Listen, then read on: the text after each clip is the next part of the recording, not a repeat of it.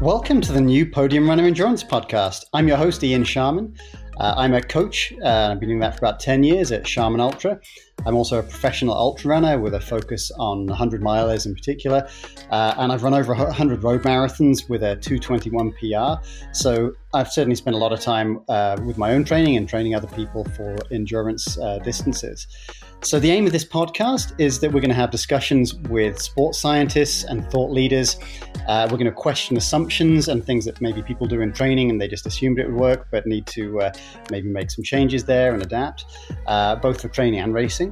We're going to learn about the latest research and also find practical and real-world applications from that research. Plus, we'll tease out differences in marathon and ultra training and racing, just so that we can see what the differences are and how you might adjust things in each circumstance. This first episode has a broad scope, and we're talking to Dr. Sean Bearden. He's a professor of physiology at Idaho State with a BS in sports medicine from the University of Virginia, an MS in exercise science and health promotion from George Mason University, and a PhD in exercise physiology from Florida State. His postdoc research fellowship was at the Yale University School of Medicine. He's been running his own lab since 2004, and he's been heavily involved with research and sports performance worldwide. He's also a coach and the host of the very popular Science of Ultra podcast, which also has a very detailed blog attached to it, where he talks with scientists, coaches, and athletes to bring valid, reliable, and actionable information to runners. I've known him for a long time, and I was part of the Coach's Corner segment of his SOUP podcast, the Science of Ultra podcast, in last year in 2019. That was a monthly thing where we had a group of coaches all discussing things. So this should be a really interesting conversation. It's good for me to be able to ask him questions rather than the other way around. This show delves into what bioenergetics is. That's an area that he spent a lot of his research time on. And also the types of research that he has worked outside of that and the applications that we have to actually running, and particularly ultra running is his biggest interest, but a lot of the research tends to be done with marathoners or cyclists just because of the practicalities of how you can do research. We also discussed optimal pacing and how that can differ from road races compared to longer ultras. We discussed gaps in research. This applies to marathoning, but it also especially applies to longer distances. And this podcast will be aiming to look at both marathons and things beyond that distance as well. And then also about personalized medicine and how much research doesn't tend to look at some of the other factors and differences between men and women or related to older athletes compared to younger athletes. So we covered quite a lot here. I think we'll definitely be needing another chat with Sean in the not too distant future, particularly to be discussing the mental side of things and the tactical side. But I hope you enjoy it, and let's get into it.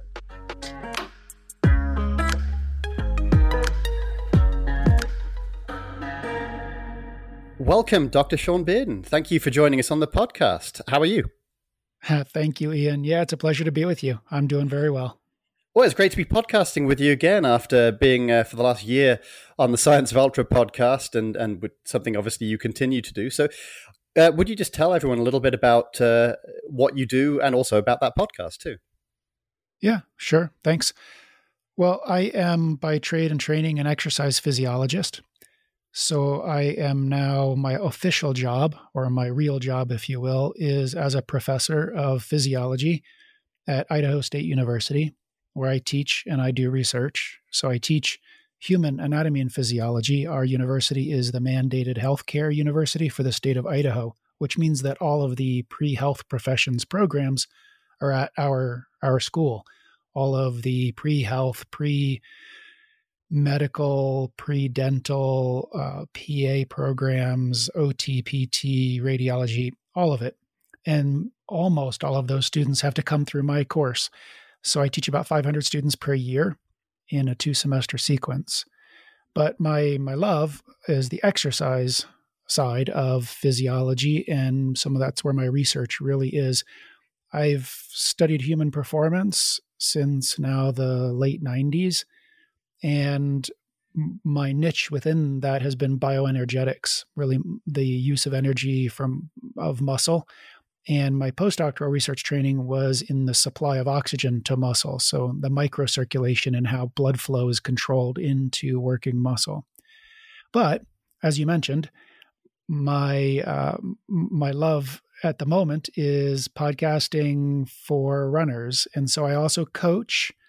I coach about 60 runners from all around the world, mostly ultramarathon runners, a couple of multidiscipline athletes, but all the rest are runners of one level or another. And I do this podcast, Science of Ultra, where the goal or the intent is to bring evidence-based information to the people that really need it most and will use it most. That's excellent. And obviously, it's great that you're involved in so many different ways to help runners and to help scientists and people in the medical field. So how actually is that affected at the moment, given the coronavirus? Are you able to still teach courses? How is that element of the university still working? Well, I very luckily, I guess, ended up on sabbatical this year. So every 7 years after tenure, we're allowed to request and go on sabbatical. So this year I've been on sabbatical. I wasn't teaching. I didn't have to deal with all of the chaos that ensued in this spring of 2020. But I can tell you what happened, and that is that our university, about halfway through the semester, ended up having to do what most did, and that is start spring break early for students. They had an extended spring break, and then also close down in-person teaching. So all teaching went online. It would have worked out okay for me because I have actually taught the classes that I teach usually in person. I've in fact taught sections of them in an online format only. But that's been, I think, what most people have dealt with, is having to go to things like Zoom meetings and deal with virtual delivery of their content for whatever jobs they have. And that is what we do. We're integrated with Zoom already for online course delivery. And so we really have an infrastructure in place to do that. It would have been okay, but I was lucky to be on sabbatical. No, that sounds like perfect timing for that. And I know that you went to the UK a couple of months ago, just before lockdowns occurred, and you were able to speak to quite a lot of scientists there for the podcast. And I'd certainly encourage people to check that out. There are some really good conversations there, very, very useful and very informative. So why don't we talk a little bit about your research? So at the moment, does that mean that you're on hold with all elements of that, but then you'll have things you'll go back to in the following year? Well, the purpose of a sabbatical is twofold. It's one, for a professor just to recharge their batteries and become creative again after they've been, going now for years in meetings and classrooms. So getting a little bit of creative juice from relaxation is important. So that's part one. But part two is to then do something with that time, something productive with that time. Some people might actually choose to improve their teaching through some sort of coursework or something of their own. And others might write, say, a grant or get out research papers. What I chose to do was to go visit research labs. So last fall, for example, I was in France for several weeks visiting at a research lab there that does research at UTMB, for example. And then I was meant to be in Italy right now, but that all fell apart when COVID hit us. So I'm doing some collaboration with that lab now, just virtually. We're discussing our future potential projects. The trip to the UK, which you mentioned, was an impromptu thing. It had not been planned, but I knew that I was likely to miss going to Italy, but I had a very short window to suddenly slam something together and go to the UK, where I could meet with a lot of professors and research scientists that I had wanted to meet for a long time. So I was able to then meet with them, do some episodes for the podcast, as you mentioned, and thanks for plugging that, but also really have some in-depth discussions with them about the science of the work that they're doing to help to inform better new avenues and possibly new collaborations for my own research going forward. Excellent. No, that sounds amazing. And just for people listening in, UTMB, if you're a marathon runner and you haven't heard of ultras, that is basically the biggest trail running ultra in the world, the Ultra Trail de Mont Blanc, around Mont Blanc in France, Switzerland and Italy. So you mentioned that bioenergetics is the area you studied. So that's focusing on how cells transform energy. So does that research predominantly involve running, or does it go well beyond that as well? And on the running side of it, what kind of things have you investigated, and some things that you've learned from that are useful for runners? When I first started doing that research in the late 90s, I studied runners somewhat, but primarily cyclists. And that's in part just due to practical considerations of being able to collect samples like blood, in the middle of a ride where the run is a little trickier. It's still quite doable, but it was just for simplicity. And also because we were bridging off of some previous research, and that's probably the more important aspect, previous research that had been done in cyclists. And the main crux of all of that research in my early days was this thing called the slow component. It's a portion of the intensity range domain that is, let's put it in plain English, you can be at very easy intensities, you can be at harder intensities, you can be at very hard intensities. Well, it turns out that after you go from about easy to getting harder, there's a point at which you start consuming more oxygen per work output. So for a runner, it would be more oxygen per increase in pace. That's a reduction in economy. You're using more energy for doing the same jump in work rate. And so that really has been what's fascinated me now for many years, decades even, in the realm of human bioenergetics. The implication, of course, is that you are somehow wasteful. If there are reasons for saying that that's not actually a good term, but I think we get the point that a reduced economy is not something we actually want for sustainability of performance. And the idea was that we could figure out what is causing that reduced economy, figure out how to train to fix it or get it back, get the economy back, and ultimately then be able to sustain harder paces for longer. As you might expect, as is always the case in the research world, that sounds a whole lot simpler than it's been. And we've been now working on, me and many other labs, working on this concept for decades, and we're just barely getting a handle on it.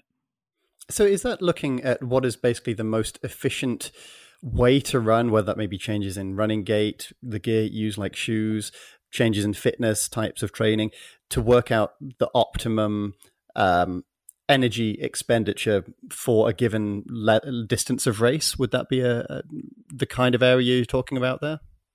Those things certainly contribute.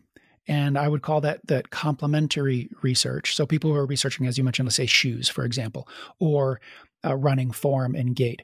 What I and the people I work with and collaborate with have been working on mostly is understanding at the cellular level and at the muscle level. And when I say muscle, I'm talking about the group of muscle cells along with the blood flow delivery to those muscles. The physiology of why and how those cells lose their economy at those higher intensities, what's really going on at a mechanistic level within the muscle. Okay. And given this is a podcast for marathoners and ultra runners, and there's pretty big difference, a lot of similarities, obviously, but big differences, particularly that a marathon is much more uniform. The pacing, for example, is much more uniform, while an ultra marathon will typically involve hills and changes in temperature and changes in day and night and terrain. What insights have come from that are kind of more maybe applicable to marathoners, and then do those necessarily also apply to even longer distances? Yeah, you're really right and insightful there to bring up those two distances, if you will. The marathon is typically run right in the sweet spot of this range where we can both reach a steady state, but also where we've got this reduced economy. Really, you're right at the edge of what's sustainable within the realm of that reduced economy. So the marathon distance is actually a really fascinating intensity for understanding or at least applying these concepts. When we get to ultra marathons, the average intensity is much slower. You may be cycling, as you mentioned, between a higher intensity with something like uphills and a lower intensity with maybe downhills. But the average is closer to that range at which we are still within the optimal economy for that person, and we haven't begun to lose economy. So really a lot of what we've studied does apply best even for the marathon and intensities. What we know is that there is a metabolic rate at which we can predictably understand or make predictions about the nature of fatigue above that intensity. And so really what I'm getting at here is critical speed or critical power. Above critical speed, the factors that manifest with fatigue are highly predictable. And in fact, if we know a few things about somebody, say measured them in the lab, we can look at their pace at any point and tell you exactly how much extra energy they have. That is effectively when they're going to fatigue based on their current pace and those numbers from the lab. Below that, things change. The fatigue mechanisms change. And now things like hydration, the amount that the person is eating, their glucose that they're consuming and carbohydrates they're consuming, and other factors become more the determining issue. So for ultramarathoners, we're down in that range. But at the marathon intensity, we're really skirting that line. And more recent research now has told us that the critical speed declines over just a couple of hours. And so just to check, critical speed is dependent on how long you want to run for. So there'd be a critical speed for a 10K, critical speed for a marathon, for an individual runner. So it's working out what their most sustainable, the highest sustainable pace they could do for that distance. Actually, there's a nuance to this that I need to insert for you. Okay. Critical speed is the speed at which, or really what it is the speed at which you have the metabolic rate above which the energy used cannot be fully achieved or fully used by wholly aerobic means. Let me try and restate that a little bit different way. Above critical speed, there is necessary or obligatory anaerobiosis that the body at a whole body level cannot account for.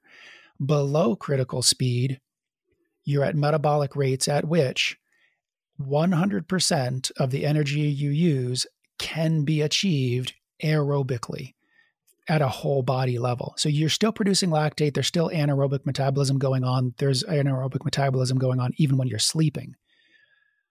But it's this borderline between what the whole body can do and what it can't. So the critical speed is a metabolic rate that is completely independent of any distance that you're running. It is a value for you physiologically. Okay. And just to clarify as well, aerobically means using oxygen, anaerobically means using energy without oxygen. Yeah, that's right.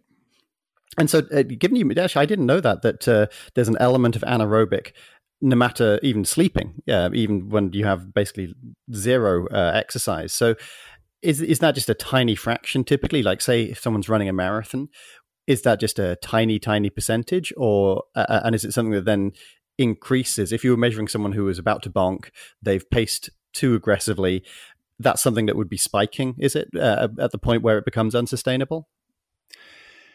Yes.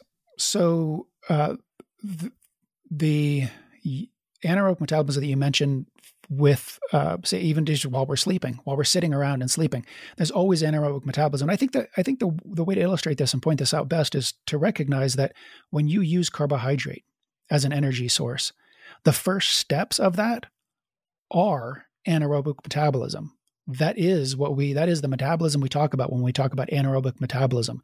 In a cell, outside of the mitochondria, in a cell, that's called glycolysis. It's taking glucose and breaking it down to either pyruvate or lactate. That's absolutely required for all use of all carbohydrate. That is anaerobic metabolism. So we have a resting blood lactate level, for example. even while you're sleeping. So there's always anaerobic metabolism going on, even when there's plenty of oxygen. But it is, as you mentioned, a very small percentage of the energy that you're actually using. And as we begin to exercise, we have more of it along with more of the use of oxygen in the mitochondria. And then we exercise harder and harder and harder. And we get up to, say, marathon paces. And at marathon paces, there may be a lot of anaerobic and aerobic metabolism going on. But what happens with the non-use of oxygen in the anaerobic metabolism is you're making lactate. That lactate leaves muscle cells that are making it and goes to other muscle cells and other tissues, especially the heart, that can then use it for energy in their own mitochondria. And what do you say then, given you mentioned that the marathon is kind of not an optimum distance, but a kind of special distance where it's getting to the outer limits of what's possible with these kind of thresholds before there's a greater deterioration? Do you think that's maybe part of the appeal of the marathon, why it is so popular, as opposed to a half marathon? Both are difficult, and the half marathon is admittedly a more popular race.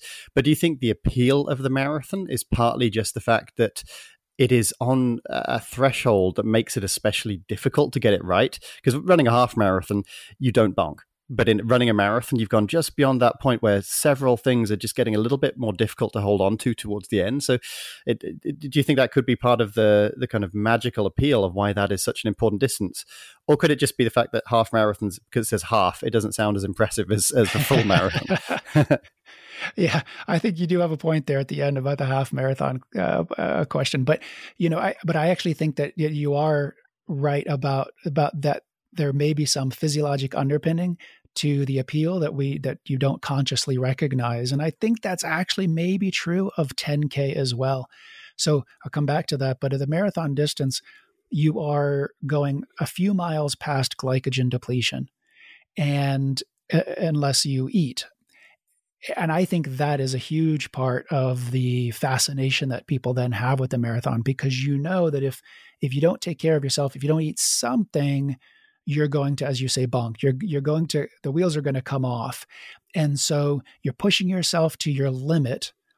That's a substrate limit. When we say substrate, we're talking about the chemicals and the carbohydrates and fats that you use for energy. So in that case, it's a limit in carbohydrate that you must deal with, or you're not going to be able to squeeze out those last few miles. And anybody can kind of hurt for a few miles and deal with it. So that's why I think the marathon is particularly interesting for a lot of people. And I think you're right to point that out. 10K is also interesting because it's right about the pace for most people, the metabolic rate of critical power.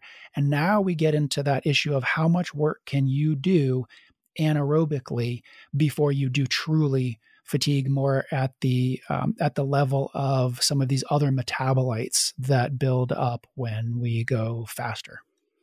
Well, I can definitely attest to that. I'm much more scared of a 10K than I am a marathon. It's much harder to keep it closer to that even more finely balanced threshold there.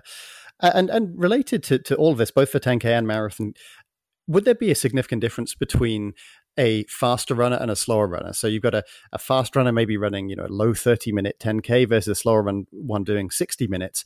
So isn't it more time-based? And also for the marathon, that kind of 2-hour point being a critical amount of time that the body can do certain processes versus, say, a 4-hour marathoner. So are we talking more about near elite level people here?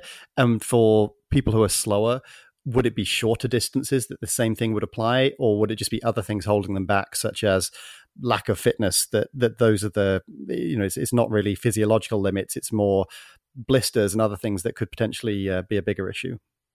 Yeah, this is an excellent point. Yeah, you're really, you know your stuff for sure.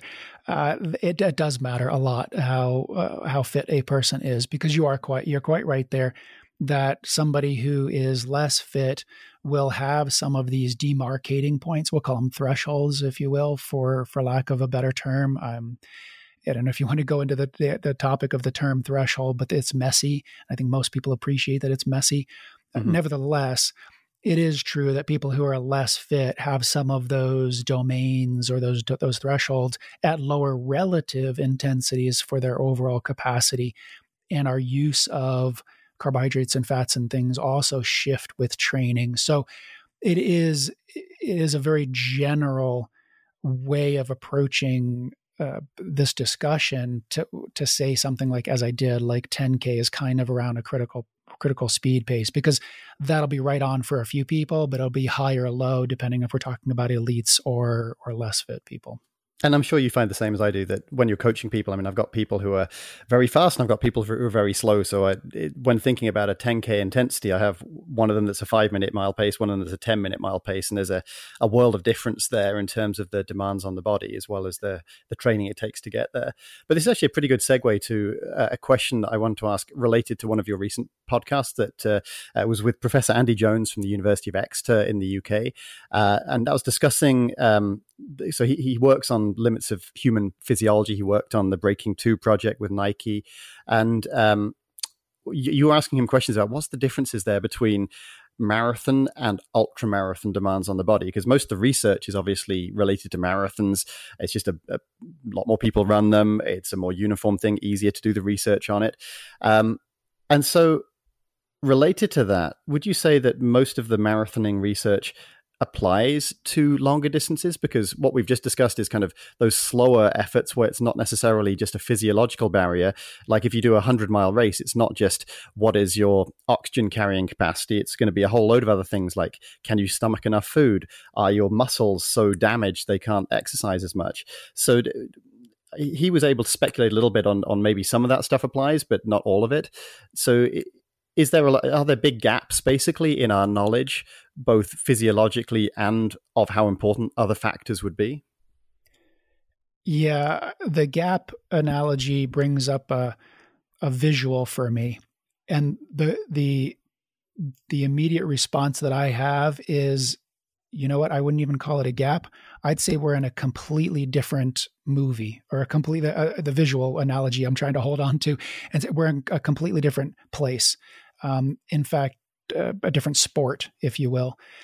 Now, of course, something like a flat 50K is an ultra marathon, but it's going to be a lot more like a marathon, because they're basic, they're very similar in terms of distance. But as we start getting into longer ultra marathons and more mountainous ultra marathons, I think you're just dealing with completely different sports. What we know about the physiology of the human body at the marathon distance has been worked out now since really the 70s, the late 60s. We know a tremendous amount about how the muscle uses energy, about how the body adapts, about how hydration level influences these things, all of that. But we're now only just beginning to appreciate how much that breaks apart and diverges as we go longer. And I kind of alluded to that a few minutes ago when I mentioned that even your critical speed declines over that time. So in other words, the critical speed you have now, you say you're fresh, you haven't done a workout today. If you were to then go out and run even just moderately hard, not even quite at marathon intensity, for a couple of hours, your critical speed is going to be lower. What that means is that running at the same pace is going to feel a lot harder. Now that comes as no surprise to your listeners. They're going to say, yeah, I know that. If I run a long time and I try to hold the same pace, it feels a lot harder. But now we're understanding a little bit about the underpinnings of why that's the case.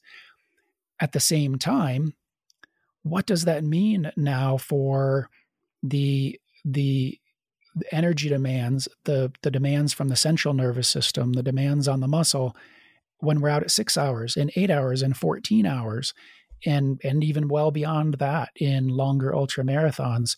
We just don't know. And I think we are now just waking up to the appreciation and recognition that the things we understand at the marathon distance are perhaps not a good starting point for looking at longer ultra marathons, but instead what we maybe need to do is not carry that psychological baggage into the 18-hour domain and the 20-hour domain, and really just start fresh and just say, we have no idea what this person looks like at that time. Let's not think that they've just extended a run. Let's just look at it completely fresh. That's fascinating. I think it's one of the things that I see the most as a mania, an ultra runner, and a coach mainly of ultra runners as well, is just how much of it is not necessarily even physical. That obviously that's important. And would you agree that all other things being equal, if you improve your marathon time, that's going to help you with ultras? But it's not necessarily, it becomes a less important factor the longer the distance is. So the way I tend to look at it, and it'd be interesting to get your perspective on this, is for like a 5K, what it comes down to is how fit are you? How fast can you go? How efficiently can you get oxygen to the muscles? How light are you? But then as it gets longer and longer, more and more factors come into it. So even by the marathon, you've got to be able to eat some food, and you've got to be able to do that well enough to deal with it. So it's not just purely physical there. Plus, there's a bit more maybe mental toughness in digging in because it's a longer amount of time. And then as it gets to, say, 20 hours and even longer distances, that those other factors start to become a bigger factor of it. And the way I think of it is that maybe the short distances, it's 95% fitness, and the longer ones, maybe it's 50% or 25% that determines the differences in performance. Does that sound like just as a framework to start with, but then you've got a big unexplained area that isn't just the physiology? Does that make sense? It absolutely makes sense. And I do completely agree. Now, if you're talking about 5K where you're going to do your absolute personal best, then there is a significant amount of psychology that comes into it of you being able to accept the discomfort, to put it nicely, of what you're going to feel. But the difference is going to be seconds, really. Now, exactly, it's a smaller percentage off from your maximum than you might have in a 100-mile race, where if you mentally give in and you start walking, you add 10 hours to your time. Absolutely right. Yeah, and there's no doubt that, as you mentioned to start the question, that if somebody is fit and trains well for a marathon distance, it doesn't take much more, really. It doesn't take much more to be prepared for doing even very long ultra marathons. The fitness is there. It becomes much more psychological and much more skill-based in that you know how to take care of yourself. Check in with, are you eating well? Are you drinking enough? Are you taking care of blisters that are beginning to crop up? All of those sorts of things. And admittedly, everything we're talking about now, I feel like we could go down every one of these rabbit holes for hours and hours on each of them. But I think we may have to come back for future podcasts with you to discuss some of them more. But related to this is some of your recent research has been about pacing in 100-milers. So first of all, what is the optimum pacing for, say, up to a marathon? And then have you found any potential differences, given it is more than just the physical ability for longer distances? And I'm guessing it would be a sliding scale. A 50K on the roads is obviously much more similar to pacing a marathon, but then a 100-miler of mountains that takes 48 hours is going to be different. So what are some of the things you've learned about that, and what is the kind of standard starting points from just the shorter road running side of things? Yeah. So I think, Ian, you're really, really good at asking the questions that everybody wants to know the answer to, and in a way that makes it sound like we should know, which I'll be honest, we should. But the truth is we don't, man. We don't. So here's the thing. When we ask these kinds of questions, even just like as you started with the marathon distance, to answer that question in a scientific way, we'd have to take the same people in the same conditions, in the same situation, in the same preparation, and say, pace it this way and then pace it that way. And that isn't easy to do, obviously. That is not easy to do. So is it maybe better to say we know some things that are not the best way? So going out at maximum speed and then dying is probably not going to get you your best possible time, but we don't necessarily know the nuances of the top few options, but we know some of the bad ones. Well, that's a good point. And so physiologically, we do understand how you utilize, how the rates at which you utilize carbohydrate in the best way to kind of mitigate running out too quickly and those sorts of things. So we also look, though, at great performances, great performers, and what did they do? That doesn't necessarily mean that it's the best. It was the best compared to all the other people running those days, but is it the best? We don't know. But I would say that in terms of the general approach, though, at the marathon distance, it does look like either even splitting or negative splitting has worked out to give the better times on average. So people if you're running the first half at a pace that you can really sustain, and then the second half you either do exactly the same or you speed up just a little bit. That seems to be the better approach to getting your best overall time.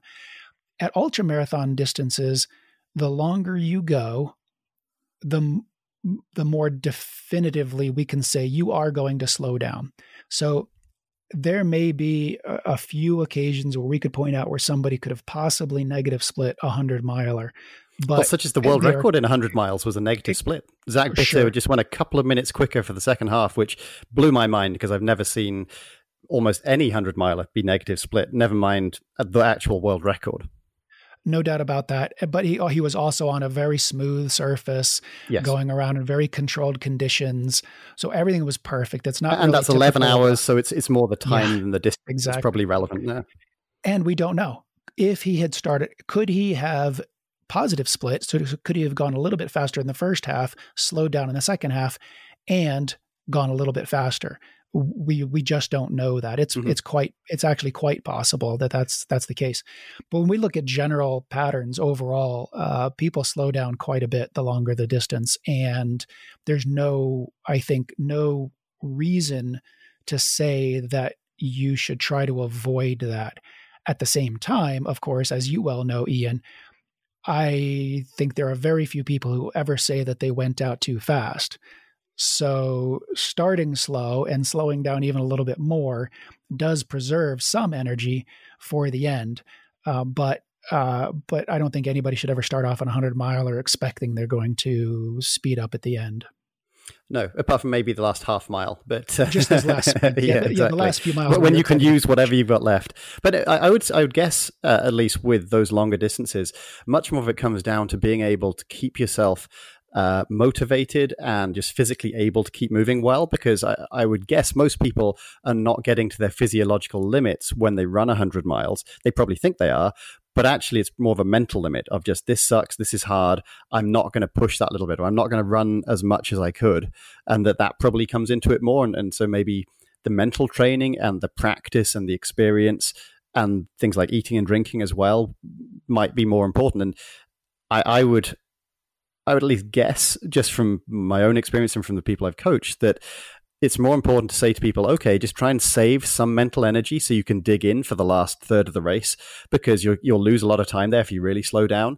And this is much less relevant to the shorter distances. But would you agree that that's a reasonable way of formulating it, that you're not necessarily going to be able to push the body to its absolute limit, but you are going to hopefully get close to your mental limit of how much you're willing to put in? Yep, I agree 100%. Excellent. Thank you. Well, we've talked a bit about some of the research you've been working on. Let's talk a little bit more about physical training. So one of the things you've worked on in the past is zones for training.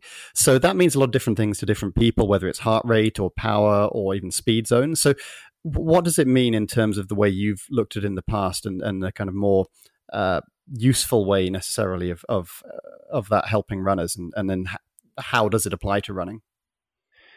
Yeah, there's a long history to the idea of zones, and really it started in a clinical setting. So it started last century with the observation that we could have cardiac patients, working at different intensities and have various outcomes on their disease progression.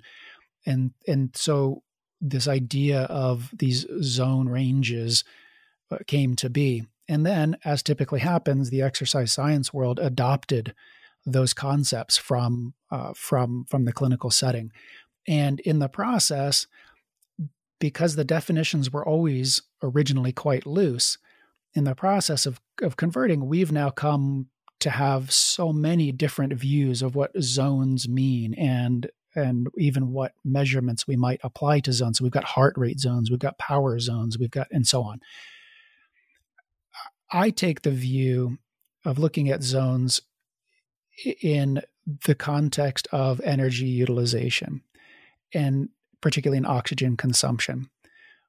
And that's because we can identify some pretty narrow ranges at which the oxygen consumption that's used for work changes substantially. So we have what we might call easy or moderate. And in that, everybody knows what easy and moderate feels like, roughly speaking.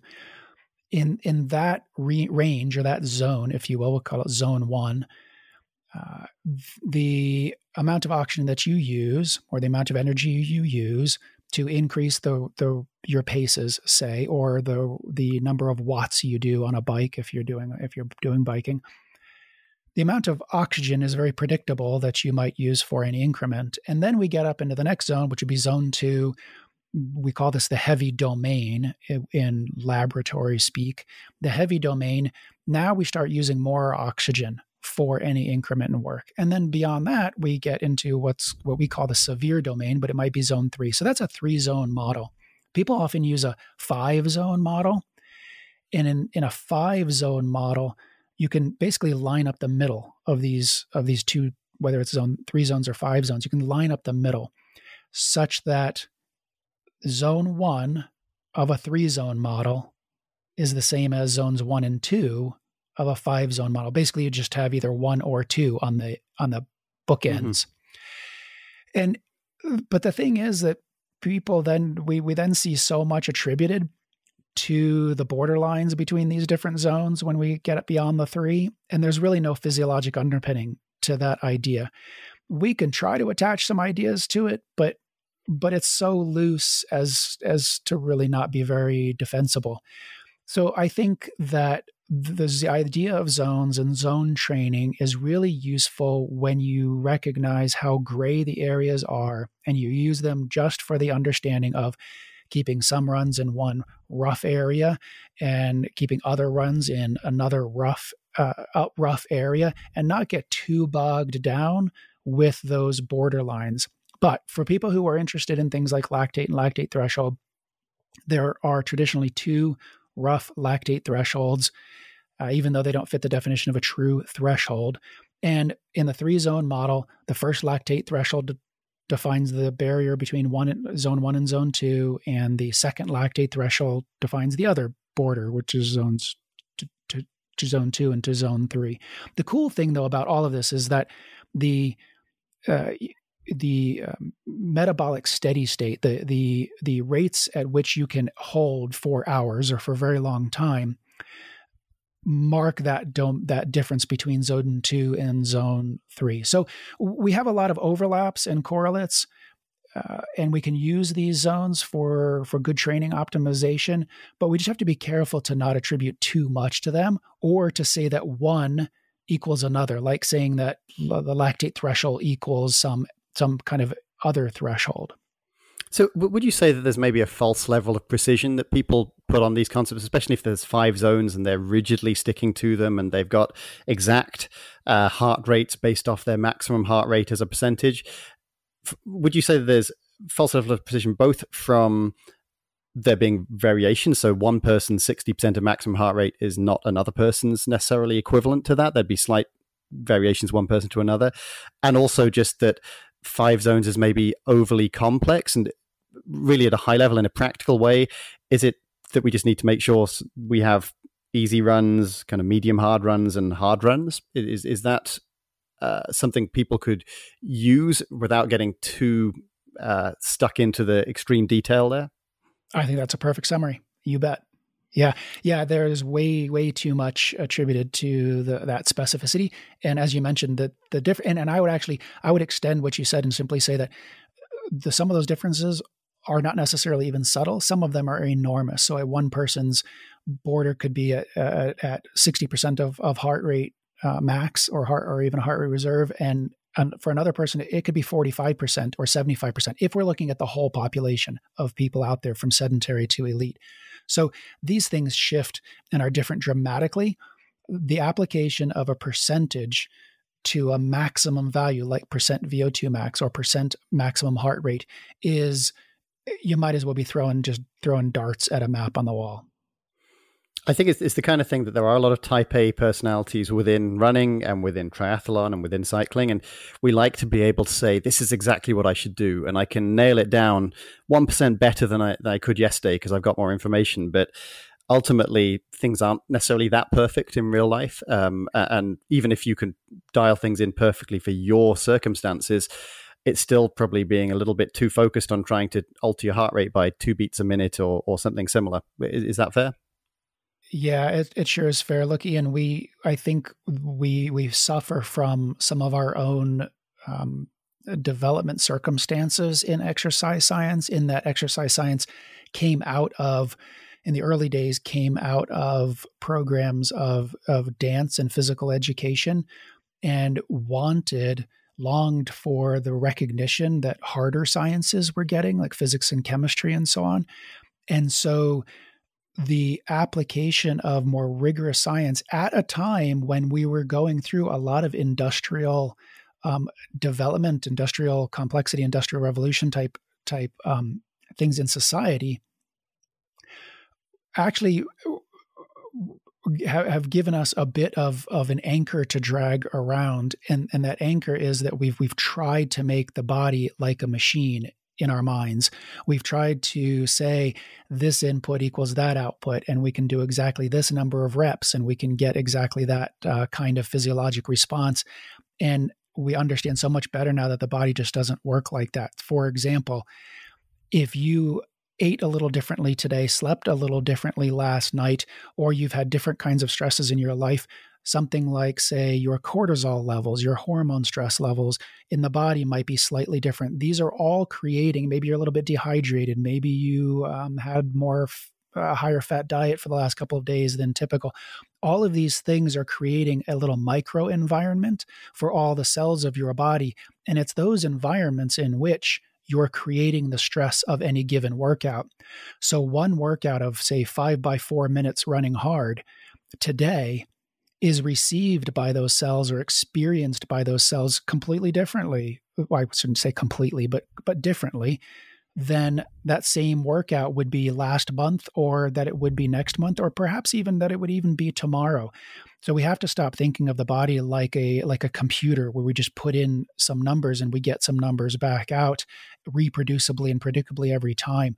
There are far too many environmental, and I say environment, I mean within the body of around cells, considerations that skew or influence how those cells respond to a stimulus you're giving them with a workout. And so this is really some of the art of training rather than just the pure science, that you can't just say, I'm Mr. Spock and here are my numbers and this is what I do and this is the optimum and there's no doubt about it. It's much more about being able to judge effort. And one thing I tend to speak to people a lot about is just how, yes, heart rate tells you some information or power tells you some information, but the brain, if you can get better at judging effort, is also including every possible sensor that you have in the body about temperature, about how you're feeling that day, if you're tired, if you're stressed, as well as the effort level of the run and the pace and other things. So would you say that's one of the most important skills that any runner learns, is that ability to judge effort and to factor everything in rather than just looking at, say, one output like heart rate or power? I wouldn't even say it's one of the most, but I'd say the most important, absolutely 100% the most important skill that any runner can develop. Yeah. And look, the other side of that is something that I think everybody will appreciate. If we simply say, imagine you could have, quote unquote, the perfect training plan, the one that in theory, there is no perfect training plan, but imagine we actually got there, this thing that you're hoping for. And then let's say we just added a little bit of doubt. You're not really sure or confident in it. I guarantee you it's not going to work out well. So in other words, the mind trumps on both directions. Yeah. And there's no doubt that being able to listen to yourself and listen to your body, what's happening is that your brain is picking up on all of those things that are going on in your body. So you may call it soft science. You may think that it's not rigorous. You may think, well, I'm just being a little soft today and I kind of feel slightly fatigued, but I should do this workout anyway. Well, no, Your brain has evolved over millennia to actually give you that sense because it knows and it's picking up and making the measurements of all those things we're talking about in the body. So while it may be an art, the reality is that your brain is kind of one of the most rigorous scientific measurement devices, comprehensive measurement devices that you have, and you need to learn to listen to it. And maybe a more useful way for people to think about that is, rather than it being art and imprecise, is that it's a skill that needs to be learned. Because I think that probably sounds more like something to improve, rather than a lot of runners, again, being type A and thinking they don't want arty stuff. They want precision. But a skill, it is a precise thing that you can still dial in. Yeah. Yep. It's more palatable to people to think about that. And you are right. It is a skill. And here's the other thing. People often think that, well, I know how I feel and I know what my body is sensing. And what do you mean a skill? Truly, this is something that does need to be practiced. You really need to consciously think about this and pay attention to it all the time, outside of your runs and within your runs. And over time, you will realize how much you are not in touch with those little micro sensations. It is a skill. It does need to be worked on to be developed. And a couple of things I think that can practically be used by people. Let's say someone's listening now and they are a half marathoner, a marathoner, they've only done road running. I'd say that doing a race when it doesn't have optimum conditions, that'll allow you to improve this. So maybe you turn up to Boston like a couple of years ago when it was the gale force winds and heavy rain and cold. Seeing how you can adjust things based on that, rather than just saying, well, this is the pace or the heart rate I should stick to, that's going to improve it. And that's a lot more similar to ultra running. And so I'd also say that a potential way to improve your road running and marathoning is to try a little bit of trail running and to try some races where it'll just be more variables you're having to judge things by. And therefore you're working on your judgment of effort. You can't just say, just heart rate or something else, especially if the terrain is technical on one part and smooth on another part, uphill at 20% at one point and then downhill at 20% another point. So I think ultra running can actually teach runners to do all of that better, because it can be a bit harder to do it if you have uniform circumstances every time, because there's fewer things that are being changed and that you're having to work it out for. But at least with an ultra, there are more things that'll test you that way and help you dial it in. And I've certainly found that that's helped a lot of the people I've coached. Would you say there's maybe a benefit for a road runner to try ultra running just for that reason, even if their main thing is to improve their marathoning? Completely. And even vice versa. I think paying attention to giving yourself little nudges in places that push you a little bit out of your comfort or just give you a little bit of a different view, a different sensation is always good. And there's an opportunity for this in every run you do anyway. So if you get a rock in your shoe, let's say, for example, you get a rock in your shoe, or you overdressed, or you underdressed, or anything else that is coming up. These are all opportunities for you to kind of reflect on, how am I feeling in this moment, and what psychological constructs am I using? What narratives are going on in my head? How am I talking to myself? What's the discussion going on there that will be contributing to my success or taking away from my success and actually causing me harm here? So we talk about junk miles. The only junk runs are the ones that occur when you're not paying attention.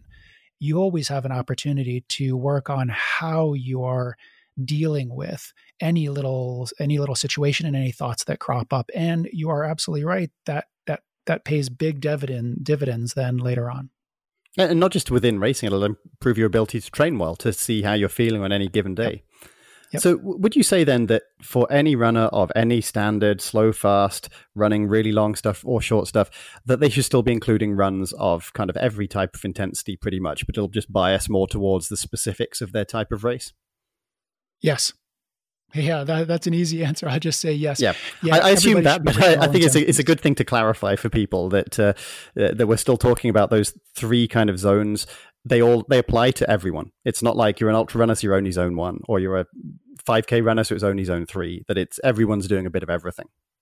Absolutely, and it seems like a simple answer. We could go into hours and hours and hours, even a whole course on the underlying physiology of why that's true, but quick and easy short answer, take home message, just yes. Excellent. Thank you. So in your podcast, you always tend to, once you've discussed topics, you talk about what might be the differences for, say, female runners, given most research is for males, or older runners, given most research, again, is kind of more 30-year-olds and similar. So why is that? And why do you think there are significant differences there? Yeah. Well, that's a big question. That again is a big question. I know. We're skirting over many things in just a light way today. We have some really important big theme topics within the question that you have asked there. I think, to try to keep it simple, when we look at male versus female, we're talking about bodies that have very different hormonal profiles. We have bodies that are on average structurally also different. For example, wider hips on average for women. At some levels, we're the same. I mean, muscle is the same. So we take a single muscle cell out of a woman and a single muscle cell out of a man, and if they're the same sort of cell type, they're basically equally strong. But these environments within which all of our physiology works that I've just been talking about, they differ on average. And it's really important that we point that out, but on average. And so there's a factor. There's also another factor here, though, Ian, that I don't hear talked about a whole lot. And that is also the psychosocial factors. I mean, for example, depending on what part of the world you live in and what part of the world you're from, and even your local town and your family have different views and sort of raise you in different environments about quote unquote what boys should do and quote unquote what girls should do and what's expected of boys and what's expected of girls. And I think that that's in a discussion that isn't had enough, because that mental framework does play into the decisions you make while you're training, how you train, the way you think about how you are training, and that all feeds back to have an impact also then on how you're adapting. So I think that there are all those factors in the male-female question and differences. Now with aging, we open up another can of worms there, but there are a lot of processes that go on while we age that alter how we adapt to physiologic stimuli. And it's those things that then make the significant differences in why and how we should train and we can adapt as we get older. And do you think to some degree that there's even just a personalized element of medicine and advice where you could say, okay, well, this study was done with 30-year-old men and you're a 30-year-old man as well, but it still doesn't necessarily apply to your exact circumstance, that there's still the variations from one individual to another. And do you think that that's something where in the future you might get, highly funded professional running teams where they have it really dialed in, and rather than just being, here's the research of what the whole group of runners should be doing, each and every one of them is maybe doing slightly different things based on being able to dial that in more? Yeah, absolutely. Any one variable, like say an age at 30 years old, I mean, two people that are each 30 years old can look and be very different from another, even if they have both been fit and training their whole lives. So any one measure like that really tells us something, but it tells us very little in the grand scheme of things about exactly how anybody should train. So you're absolutely right. The precision medicine in the medical field, precision medicine and personalized medicine is a holy grail that we're after right now. And we're finding lots of setbacks along the road as we think we're getting handles on how to approach individualized medicine. But, I do think that it's still a reasonable target and a reasonable goal. And that's true of how training should be as well. The problem here, though, is that I see a lot of companies cropping up and a lot of people buying into ideas that were already partially there. So for example, like that you can get a few devices, make a few measurements on yourself, like heart rate variability and your how much you're tossing and turning while you sleep. And then somehow you can use that to dictate your training. So what I will say is that yes, that is the goal, Ian, but we haven't even taken one step in that direction. Yeah, it does sound like it's something a long way away, but even just appreciating the differences between male and female is a starting point, never mind between two brothers, I suppose, where there'd still be differences. Yep. So I was going to try and delve a little bit into the mental and tactical side of training, but I think we'll have to have you back if you're happy to come in the future, because that, again, is, I think there's a full podcast about that. To be honest, there's a full podcast about pretty much every question I asked today. But thank you so much for giving us so much really useful and insightful information. And where can we find you on the internet so people can follow you and the podcast? Everything for me is Science of Ultra. So on Twitter, I'm at Science of Ultra. The website is scienceofultra.com. And really, if you just do a web search for Science of Ultra, you're going to hit on those things. Well, thank you so much, Sean. And was there anything else you wanted to add to anything we talked about today before we wrap it up? No, Ian, as you mentioned, we could take any of these and then really get into the weeds with them and probably bring out some more actionable information for people. But I had a really good time talking to you, and I so much appreciate you bringing me on to help me spread these great messages. And you're doing a great job with it. So best of luck in this podcast. Thank you very much. Yes, I've been on the other side, being the person questioned a lot on podcasts, but it's kind of nice to get to ask all the questions that I'm personally interested in and that are hopefully useful to people. So thank you, Sean. Like we said, Science of Ultra on all social media, as well as just Googling Science of Ultra for the website. I'll put that in the show notes as well as a bit more information about Sean and things he's researched. So thank you. And hopefully we'll talk again and maybe delve into the mental side of things a bit more on that next podcast. Sounds really great. Thanks, Ian. Thanks. Bye. So thank you very much to Sean. I hope everyone found that very informative. You can find out more information about his podcast and blog at scienceofultra.com, and his social media handle is at scienceofultra. You can also contact me, Ian Sharman, at sharmanultra.com. That's SHARMAN ultra.com, or on social media at SharmanIan, at Sharmanian. Let me know if there's any particular topics or guests you'd be interested in, and there's also a contact page on my website. We'd appreciate if you rate this podcast. That'll allow us to move up the rankings and allow other runners to find this type of content more easily. Also, you can check out podiumrunner.com for articles for runners of all levels, including the occasional one by myself. Our next episode is going to be about the microbiome and gut bacteria, and how this is an emerging area of research and how it's pretty significant both for the ability to train and also for racing, even more so for longer distances, but it applies to all runners. And thank you very much for listening. We will be coming out once a month, so that next episode will be out 1 month after this one. Thank you.